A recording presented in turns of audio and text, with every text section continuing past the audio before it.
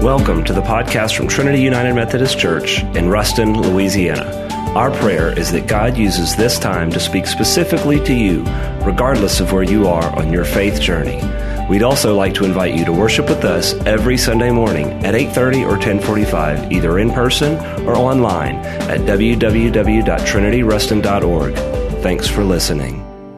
9 months from now, on July the 23rd, there will be an event that you and I know is the Olympics. I love the Olympics. The thing that I like the best about those 2 weeks is when the runner comes in to the arena with the torch. You've seen it on TV. And this year, when we have that, 9 months from now, it'll be 21. We'll actually be celebrating the 20 Olympics. And the torchbearers will begin in ancient Greece. And they'll run for one country and hand it to a person in that country, and the person in that country runs to the next country, and they keep passing the torch country to country. There are some breaks. There's some breaks in the line. But eventually it gets to Tokyo, where the Olympics will be this year. And then you've seen on TV, you've seen how the last person, somebody from Tokyo, will take the torch. It'll be a noted figure. It's always a secret till that day. And then he runs up the steps and lights the Olympic torch. There are breaks in the line, as I said, but there's a line of torch bearers that have been unbroken from the time of our Lord until today. And today we read a text about divine purpose and human achievement within that purpose. It's the story of Jesus passing the torch to 12 men. It's in the 6th chapter of Mark. We're reading 13 verses. Jesus left there and went to his hometown, accompanied by his disciples. When the Sabbath came, he began to teach in the synagogue, and many who heard him were amazed. Where did this man get these things, they asked. What's this wisdom that has been given to him, that he even does miracles? Isn't this the carpenter? Isn't this Mary's son and the brother of James and Joseph and Judas and Simon? Aren't his sisters here with us? And then it says, and they took offense at him. Jesus said to them, only in his hometown, among his relatives, and in his own house is a prophet without honor. He could not do any miracles there, except lay his hands on a few sick people and heal them. And he was amazed at their lack of faith. Then Jesus went around teaching from village to village. Calling the 12 to him, he sent them out 2 by 2 and gave them authority over evil spirits. These were his instructions. Take nothing for your journey except a staff, no bread, no bag, no money in your belts. Wear sandals, but not an extra tunic. Whenever you enter a house, stay there until you leave that town. And if there's any place that will not welcome you or listen to you, shake the dust off your feet. And when you leave, as a testimony against them. They went out and preached that people should repent. They drove out many demons and anointed many sick people with oil and healed them. Standing in this pulpit 41 years ago, I heard Dr. Merlin Merrill, preach an All Saints Day sermon. And the title of it was, The Endless Line of Splendor. I don't remember a word he said in that sermon. I don't even know if this was a scripture he used, but I'll never forget the title. And so I'm borrowing from an old sermon today and using that title and that idea for our time together here. Rachel Lindsay put it this way: an endless line of splendor, these troops with heaven for home. With creeds they go from Scotland, with incense go from Rome. These, in the name of Jesus, against the dark gods stand. They gird the earth with valor. They heed their king's command. It's a strange thing to me when you think about it. You'll maybe think the same thing. It's a strange thing that Jesus is doing here when he calls these 12 and sends them out, because he's passing on to them in this important step in his ministry. In fact, it's the watershed, I think, in his work. He's sending out human carriers, people no different than you and I, and he's trusting this work, this ministry, to human carriers. I call it the big parade of history. If you look in verse 7, that verse that I read right in the middle there, you see that there are two predominant words in Jesus' ministry. The first one is come. The second one is go. Listen to the verse again. Calling the 12 to him, see, he's saying come. And then he sends them out, it says, and gave them authority over evil spirits. Come. It says 2 chapters prior to this, he called those whom he wanted, and they came. It's one of my favorite verses in Mark. He called those that he wanted, and they came. They answered. They responded. We've come today to celebrate the lives and to remember many, many people in the big parade of history, this endless line of splendor that have served the King. Many that you and I have known. It says in the Scripture, come to me, all who labor and heavy laden, and I'll give you rest. Come. Later, Jesus says, everything's ready. Come to the marriage feast. He says, come and inherit the kingdom prepared for you. Yes, he called those whom he wanted, and they came. And then he says the second word, he says, go. Go and make disciples of all nations. Go and proclaim the kingdom of God. Now listen to this next sentence. It's one of the most important sentences in this sermon today. Life is really never fulfilled until you hear and respond to that word go. If you have a feeling in your heart today and your life is not fulfilled, it may be because you've never responded to what you've heard. And so I have a question for you. The question is probably the most important question in this sermon today. The question is, can he trust you? Can he trust me? Can he trust you to step into this endless line of splendor? Can he trust you to join the big parade? Years ago in this same pulpit, when Dr. Merrill was here, a man came here that was the pastor of the largest Methodist church in the world. It was in the early 80s. His name was Charles Allen. He was the pastor of First United Methodist Church in Houston, Texas. Do any of you remember when he came here? That's been a long time ago.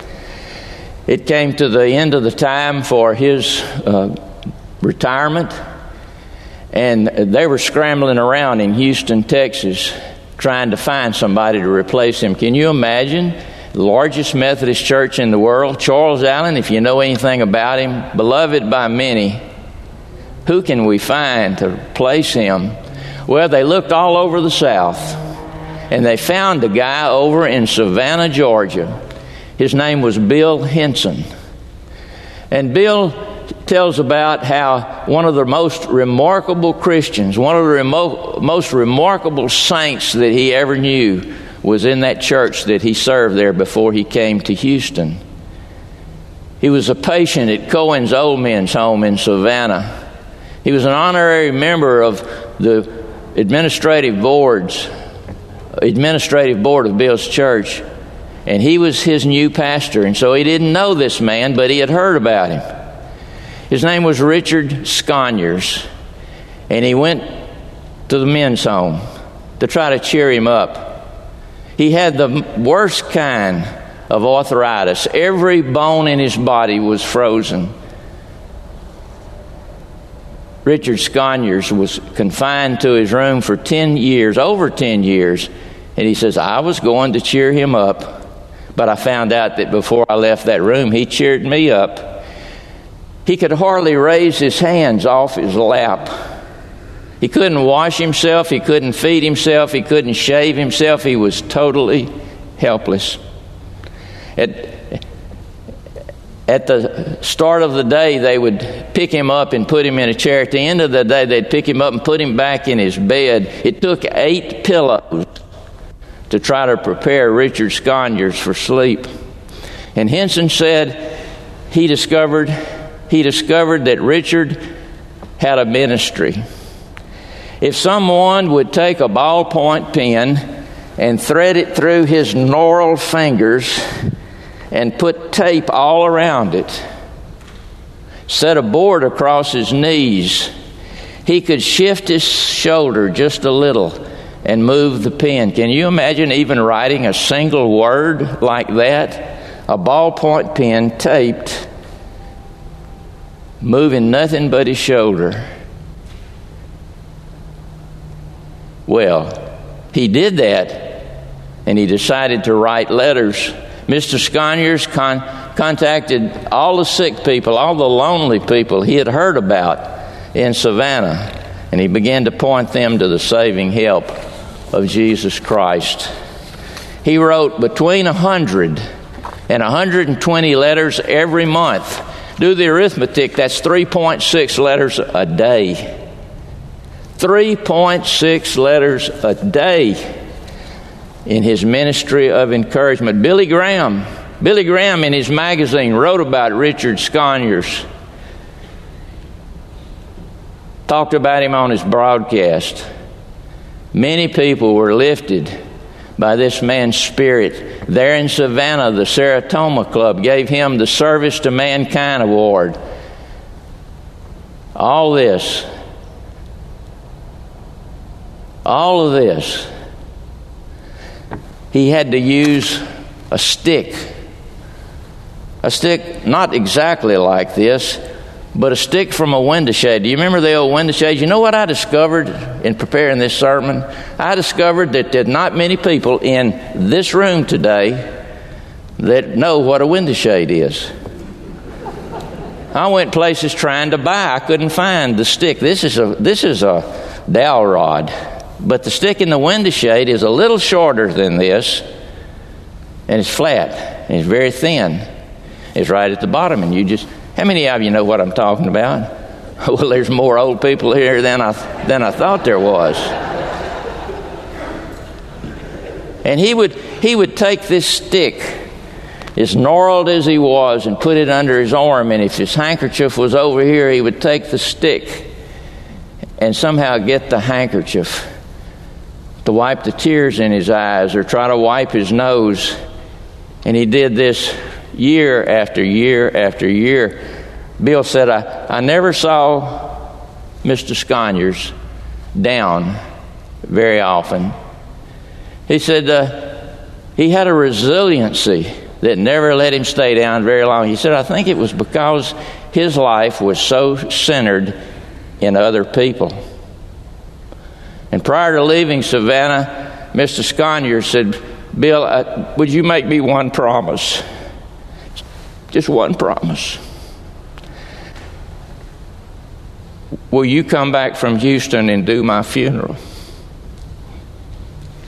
Bill said he would, and of course he went and became the minister of the largest Methodist church in the world, and he was very busy. But when he passed away, Mr. Sconyers' nurse called Bill and said, Dr. Henson, do you remember you promised that you'd come back and do Richard Sconyers' funeral? He said, I'm honest with you, I forgot it. But now that you've reminded me, yes, I'll come. And so he flew back to Savannah, Georgia. He met the longtime nurse there. And she told him it was Mr. Sconyer's desire that you could have one of his very modest possessions.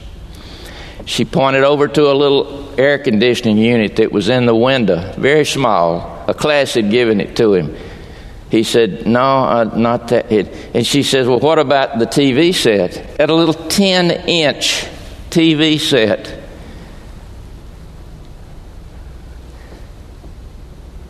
He said, no, I don't think I want that.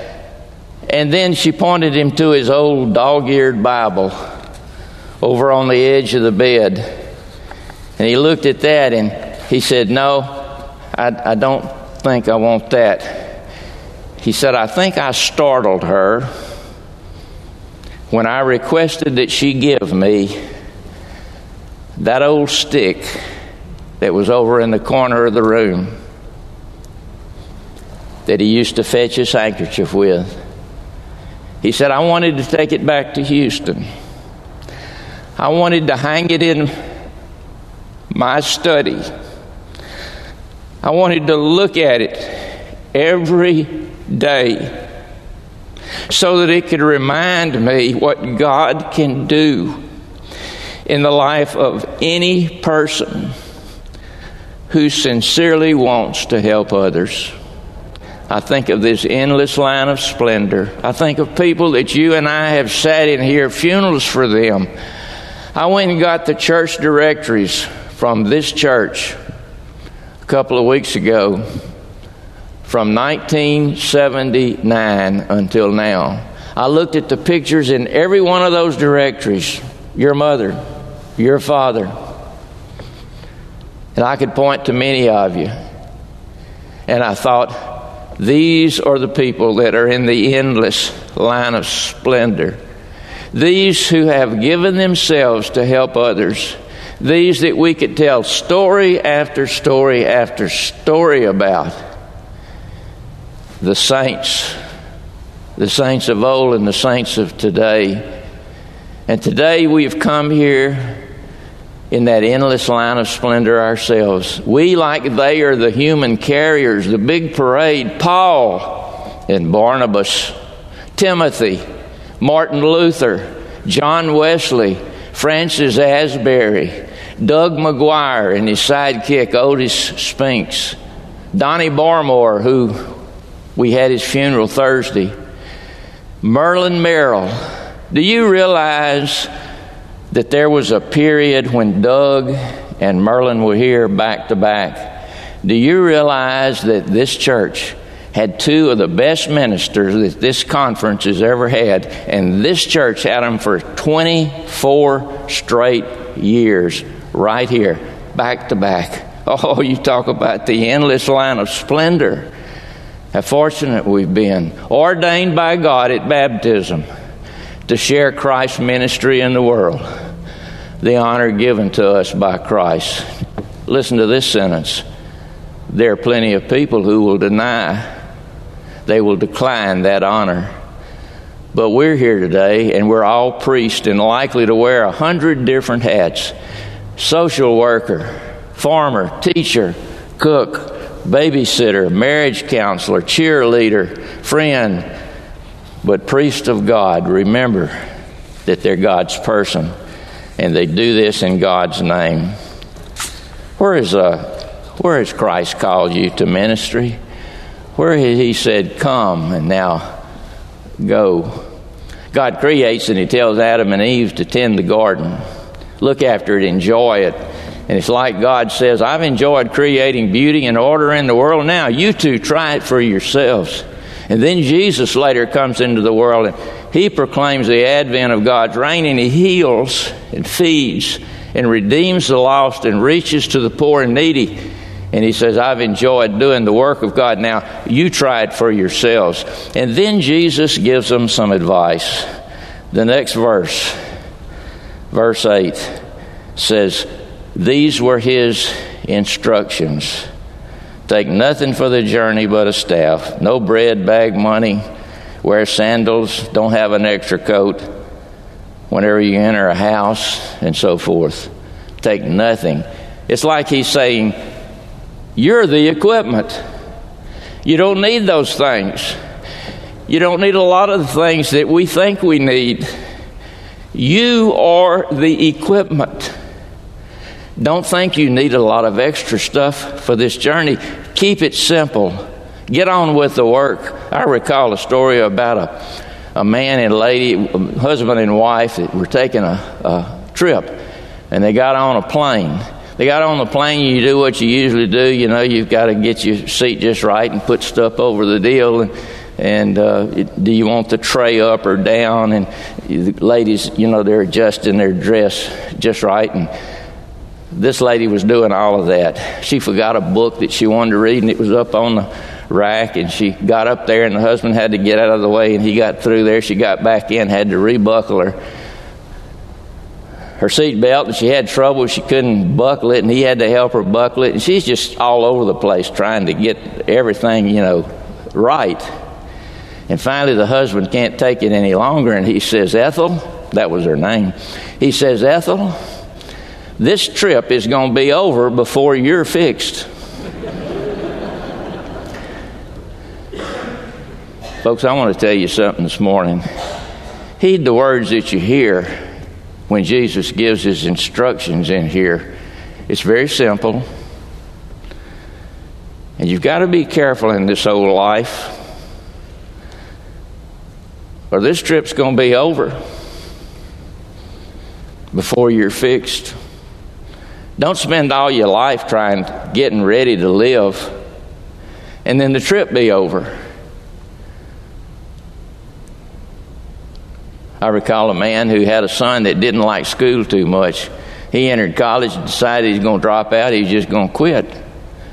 And the father said, son, I tell you what, I'll pay every penny for your college if you'll just get your degree. And so he says, do you mean that? You'll pay for my dorm room? Yes. Will you pay for my books? Yes. You pay my tuition? Yes. You pay for gas for my car? Yes.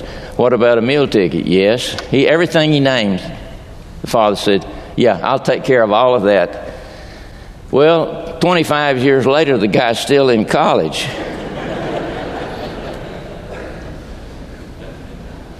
Always getting ready. Never answering the go, just to come.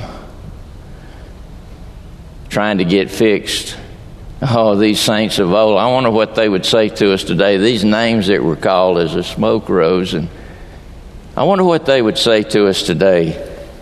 It says in verse 11, whenever people won't receive you, when they won't receive you or listen, shake the dust off your feet and leave.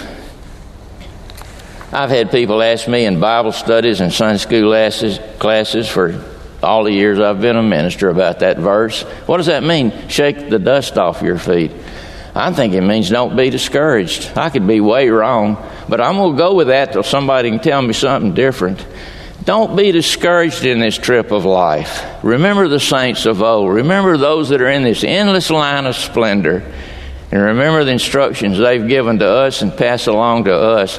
Go on in spite of failure. Close that chapter. Start the next. Do you realize how this passage starts? Jesus was rejected himself in his hometown. It's funny. It's funny to me. I always imagined when I was a kid that adults had some kind of inner toolbox full of shiny tools. The saw of discernment and the sandpaper of patience and the hammer of wisdom. But when I grew up, I learned something else. I found that life handed you these rusty old bent tools, friendship and prayer and conscience and honesty.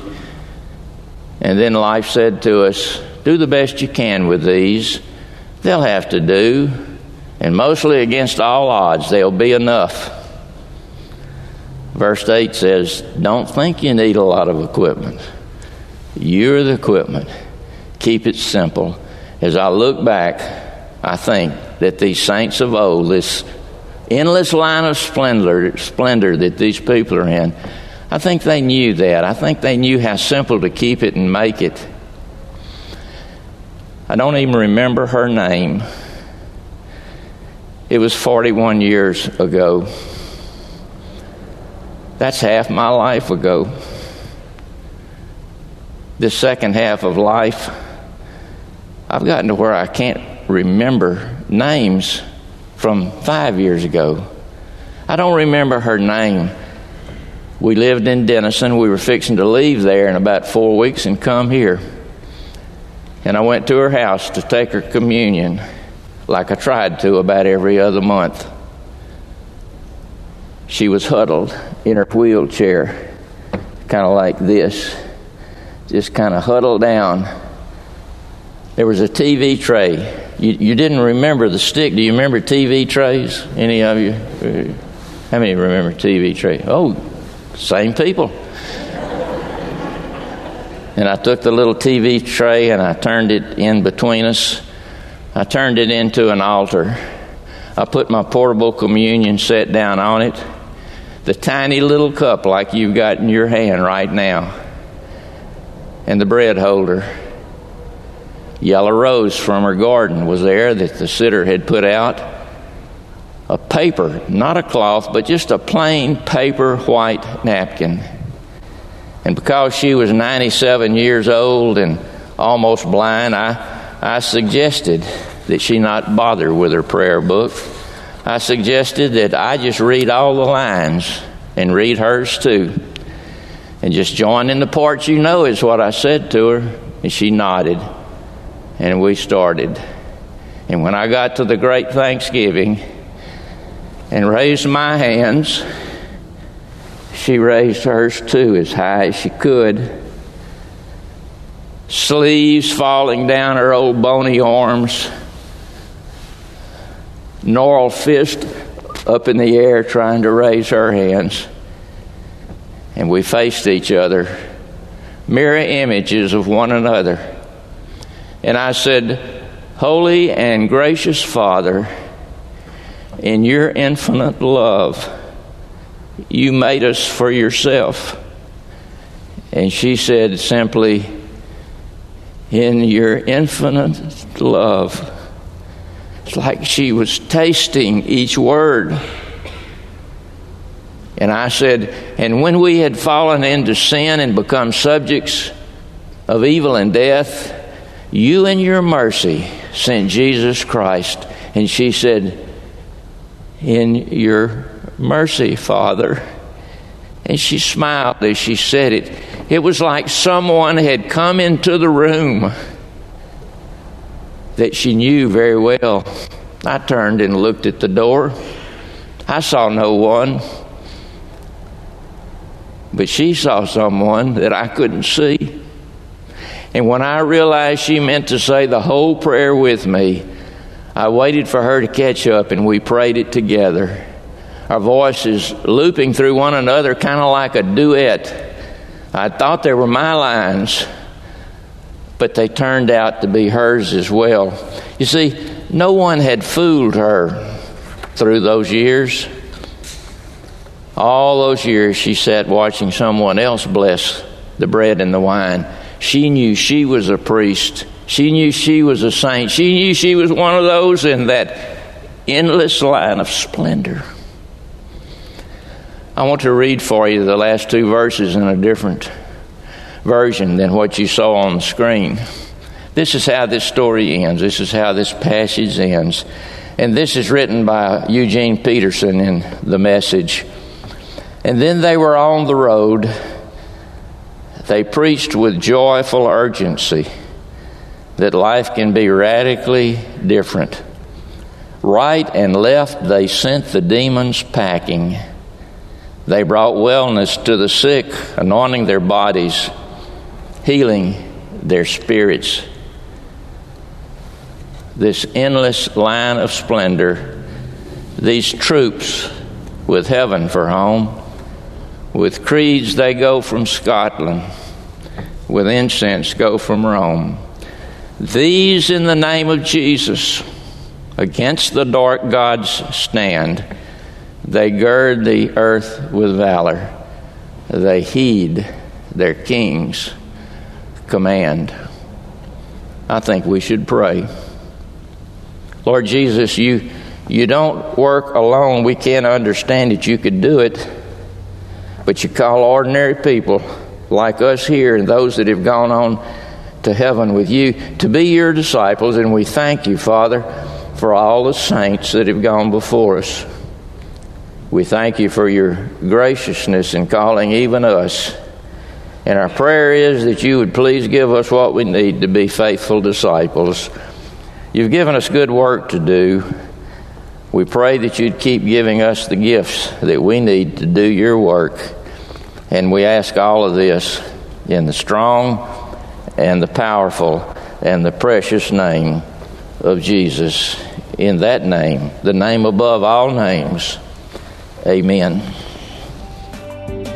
Thanks for listening to the Trinity Podcast. To find out more about Trinity, visit us online at www.trinityruston.org.